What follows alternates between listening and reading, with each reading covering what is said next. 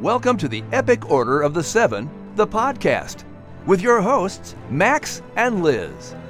This podcast is brought to you by Playful World Ministries. Max, Liz, and all the characters and adventures of the Epic Order of the Seven were created by and written by Jenny L. Cote. Oh, and by the way, as you listen to this episode from the audiobook The Ark, the Reed, and the Fire Cloud, keep in mind you can download your very own copy of it by visiting www.audible.com. And you can find the entire collection of the Epic Order of the Seven on Jenny's website, www.epicorderoftheseven.com. That's epicorderoftheseven.com.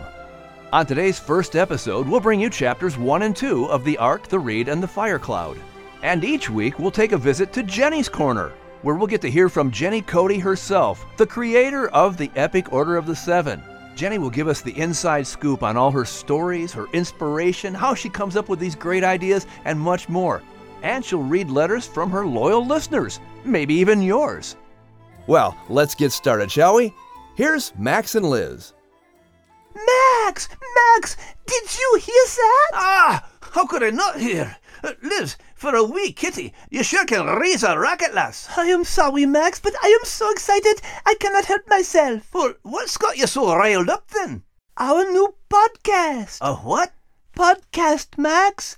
Our audiobook, The Ark, the Reed, and the Fire Cloud. Aye? It is now a podcast, and we get to be the hosts and the hostess. Sounds good, lass, but if we're hosting it, how many guests are we expecting then? Who knows? Hundreds, maybe thousands. Oh, that'll be a lot of doggy treats and bowls of water and how are they all fit in the house? And No, Max. Our visitors aren't coming over. Well, that's a relief. They're not angry with us, I hope. No, silly. They will be online. The podcast is sent to them via the internet. Oh, then we're broadcasting then to their phones and laptops and whatnot. Oui, mon ami. Each week, we will share a chapter or two of the audiobook. I think I'm starting to catch on, and then we can tell them all about what were happening and what we were thinking and feeling. Oh, it'll be a grand time. And Miss Jenny will join us each week. Oh, Miss Jenny Cote. She's the bonny writer lass that comes up with all of our grand adventures. Everyone's gonna love her. Oui. So, Max, let's get started with chapters 1 and 2. Well then, for those of you listening, you'll want to find a comfy chair and get settled in real good.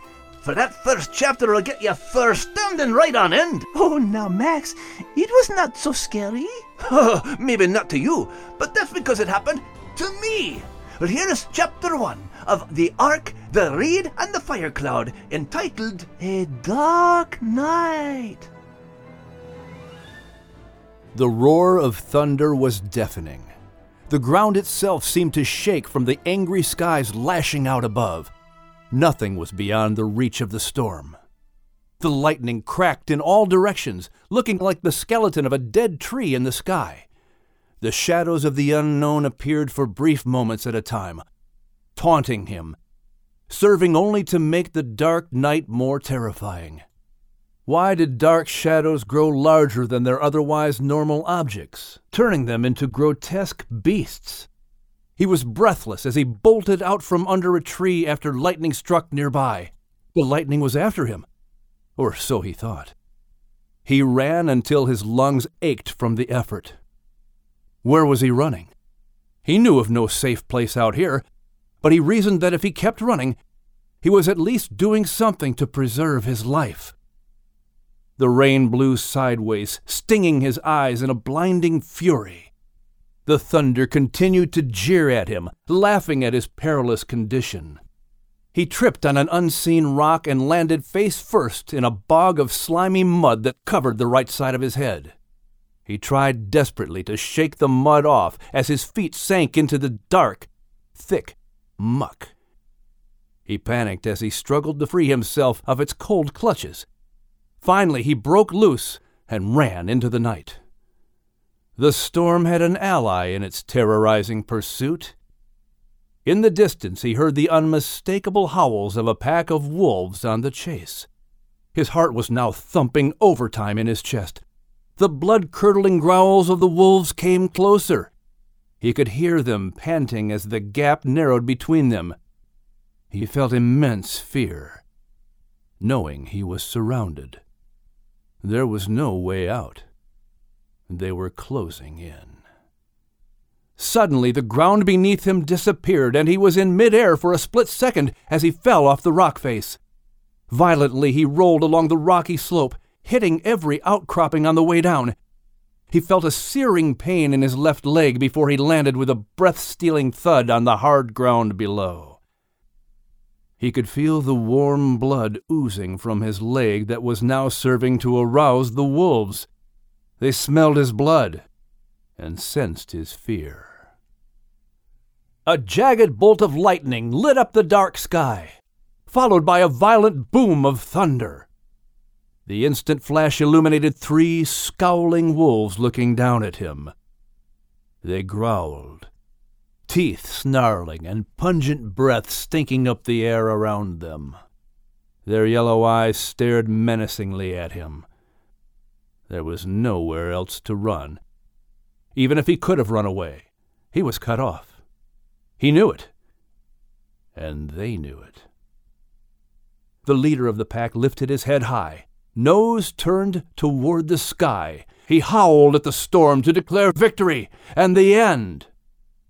"Max! Wake up, lad! Did you hear me then? Wake up! Wake up! Wake up!" Where was he? Wait. His leg? The wolves? The storm? What was happening? His heart was still racing. He was wet, but not from the rain. He was sweating. He looked around and listened. All he heard was the sound of crickets, with an occasional frog answering back. Everything else was still. Not even a breath of wind blew. The dark night wasn't over, but at least all was calm, and he was exactly where he was supposed to be. He breathed a sigh of relief and rolled over. Morning couldn't come soon enough.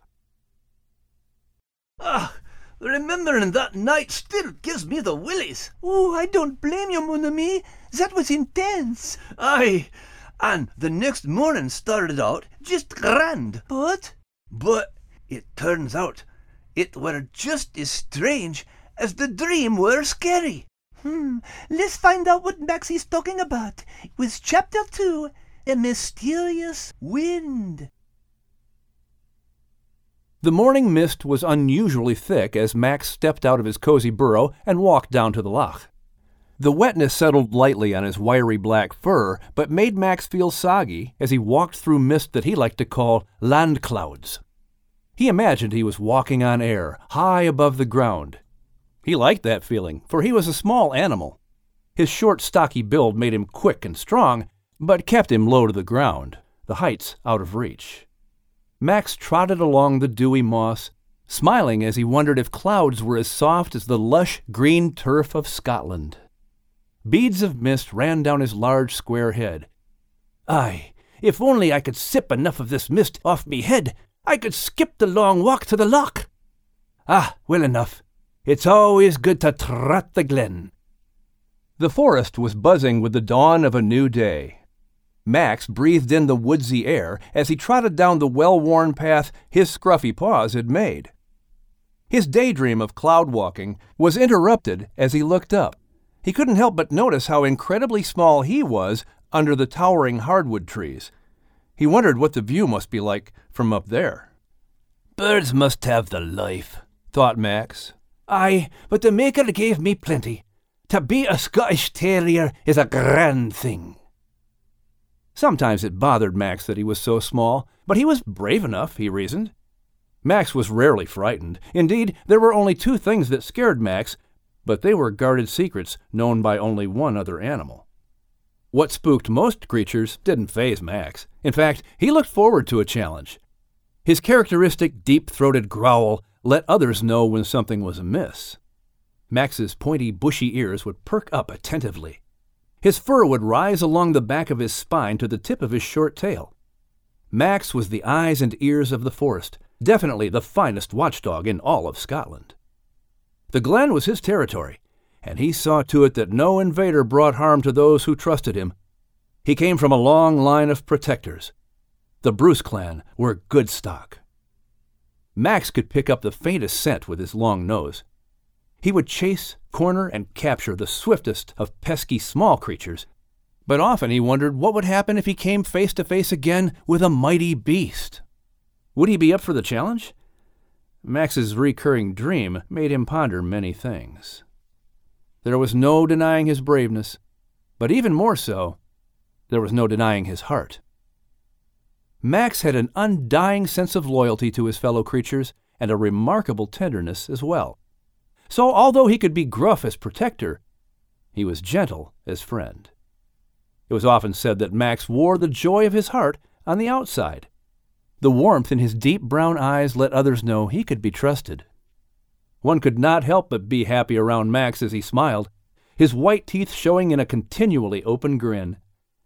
Because of his bravery around the forest and his big heart, Max became known as Maximilian Braveheart the Bruce. He would always help the lost baby rabbit who wandered away from its mother. If a turtle rolled down the hill, Max would push it back up the hill again. Sometimes the young calves would chase butterflies across the hillside and become disoriented, and Max would guide them back to their herd.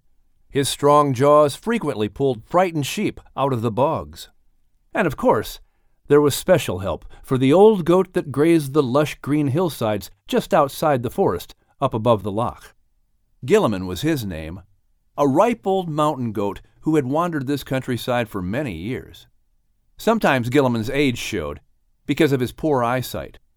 At times, he would mistake one cave for another, thinking it was his own, only to find an upset mother fox telling Gilliman to find his own cave. Max regularly guided Gilliman back home, and Gilliman guided Max in the ways of life. Max was deeply indebted to Gilliman. When Max was a puppy, Gilliman was the one who found him one night when he roamed to the edge of the glen. Perhaps this is why Max felt the tug on his heart to help other lost creatures. He knew how bad it felt to be lost, and he knew how wonderful it felt to be found. This encounter long ago started a friendship that became stronger with the passing seasons in the glen. The mist lifted as Max left the forest. Today the sun was up over the horizon, and beams of light burned the moisture out of the air. "Ah, well enough. I'll enjoy the sun while it chooses to warm the glen.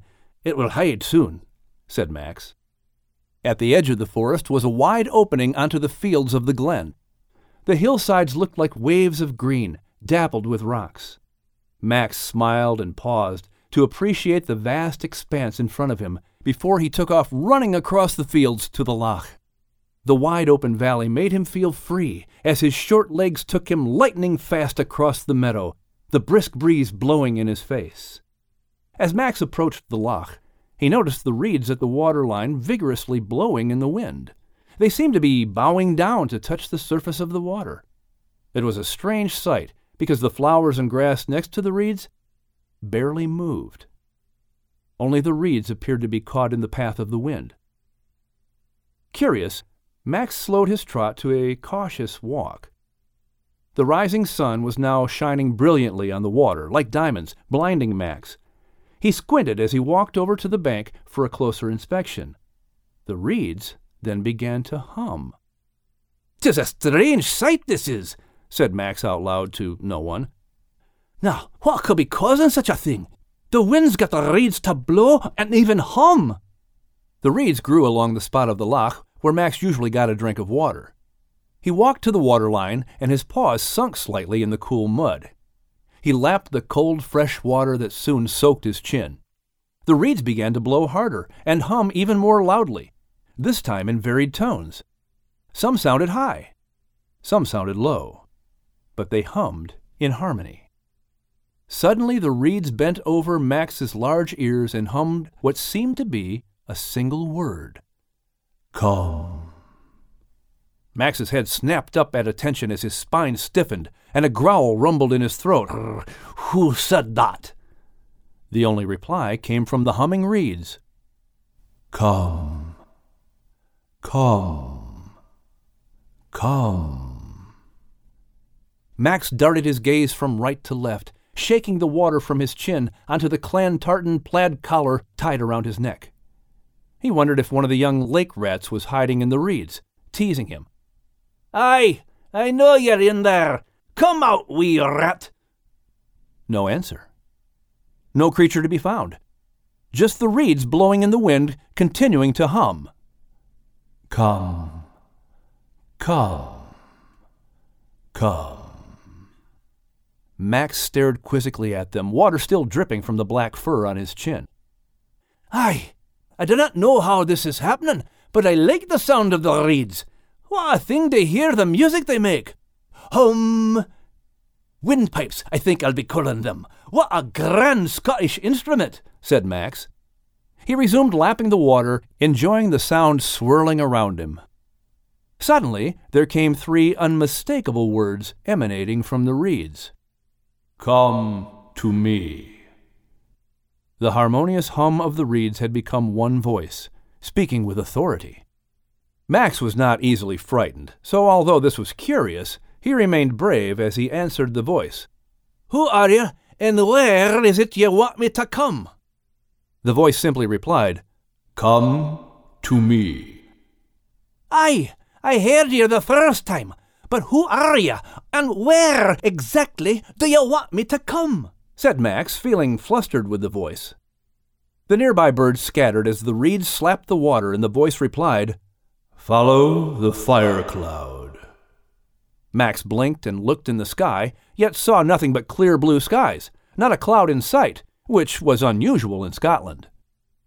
"There's no fire cloud, not even a white cloud in the sky. And why would I follow it, even if it were there?" replied Max. "Come to me," was the only reply as the wind suddenly died down to a soft breeze, causing the reeds to stand up tall, straight, and silent once more. Max looked around. He was the only creature in sight. "I got to find Gilliman," Max thought, as he took off running from the loch to the hillside above. He trotted through the swaying wildflowers that tickled his nose with their sweet fragrance. Higher and higher Max climbed until he reached the uppermost ridge of the glen.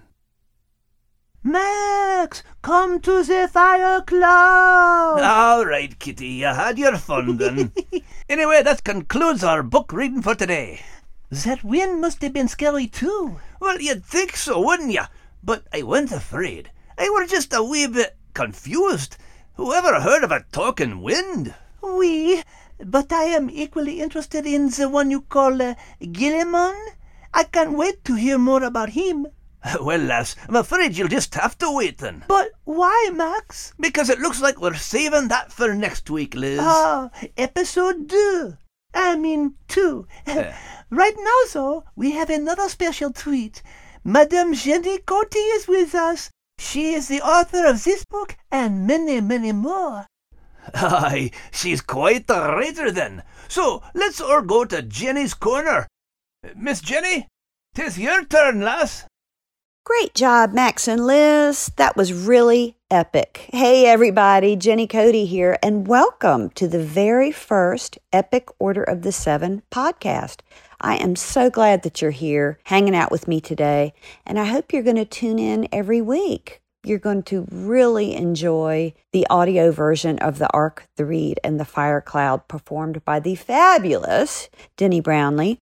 So I thought I might spend a minute giving you a little behind-the-scenes nugget of how the whole series came to be. Where did Max and Liz come from? Well, Max and Liz were my real pets. I had a Scottish Terrier named Max, a black cat named Liz, and one morning I was sitting in a red chair having my quiet time, and Max and Liz were just playing on the floor, and they were running around and chasing each other and kind of play fighting as dogs and cats tend to do.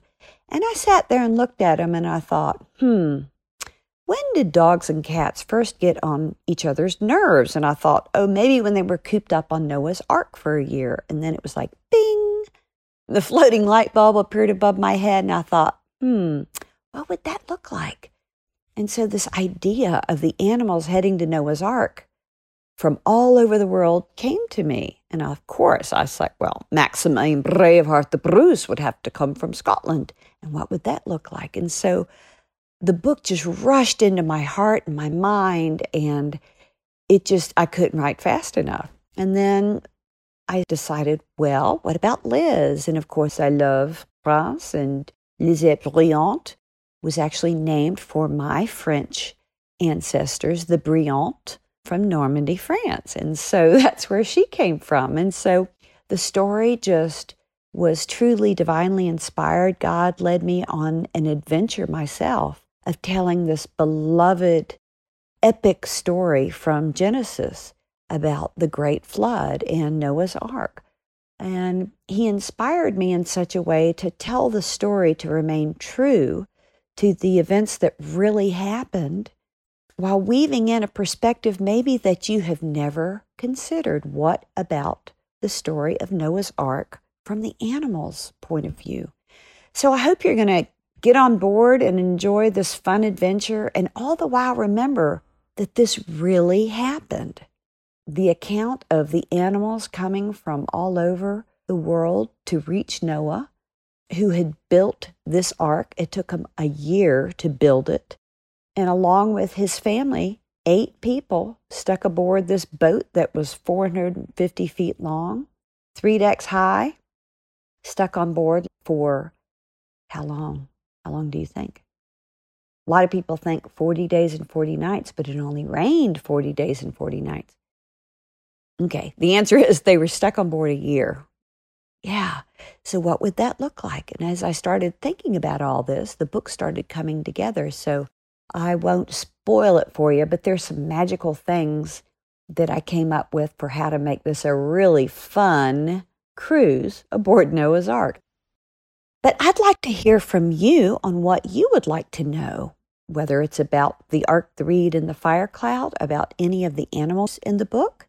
So let me hear from you this week. Send me a line, Jenny at epicorderoftheseven.com. Send me a letter, send me a note. I would love to read your notes and your questions and to put that on the next podcast. Or you can post something on the Jenny L. Cote Facebook page, and I'll take it from there.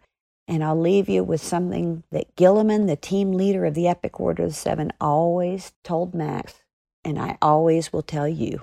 Know that you're loved and that you're able.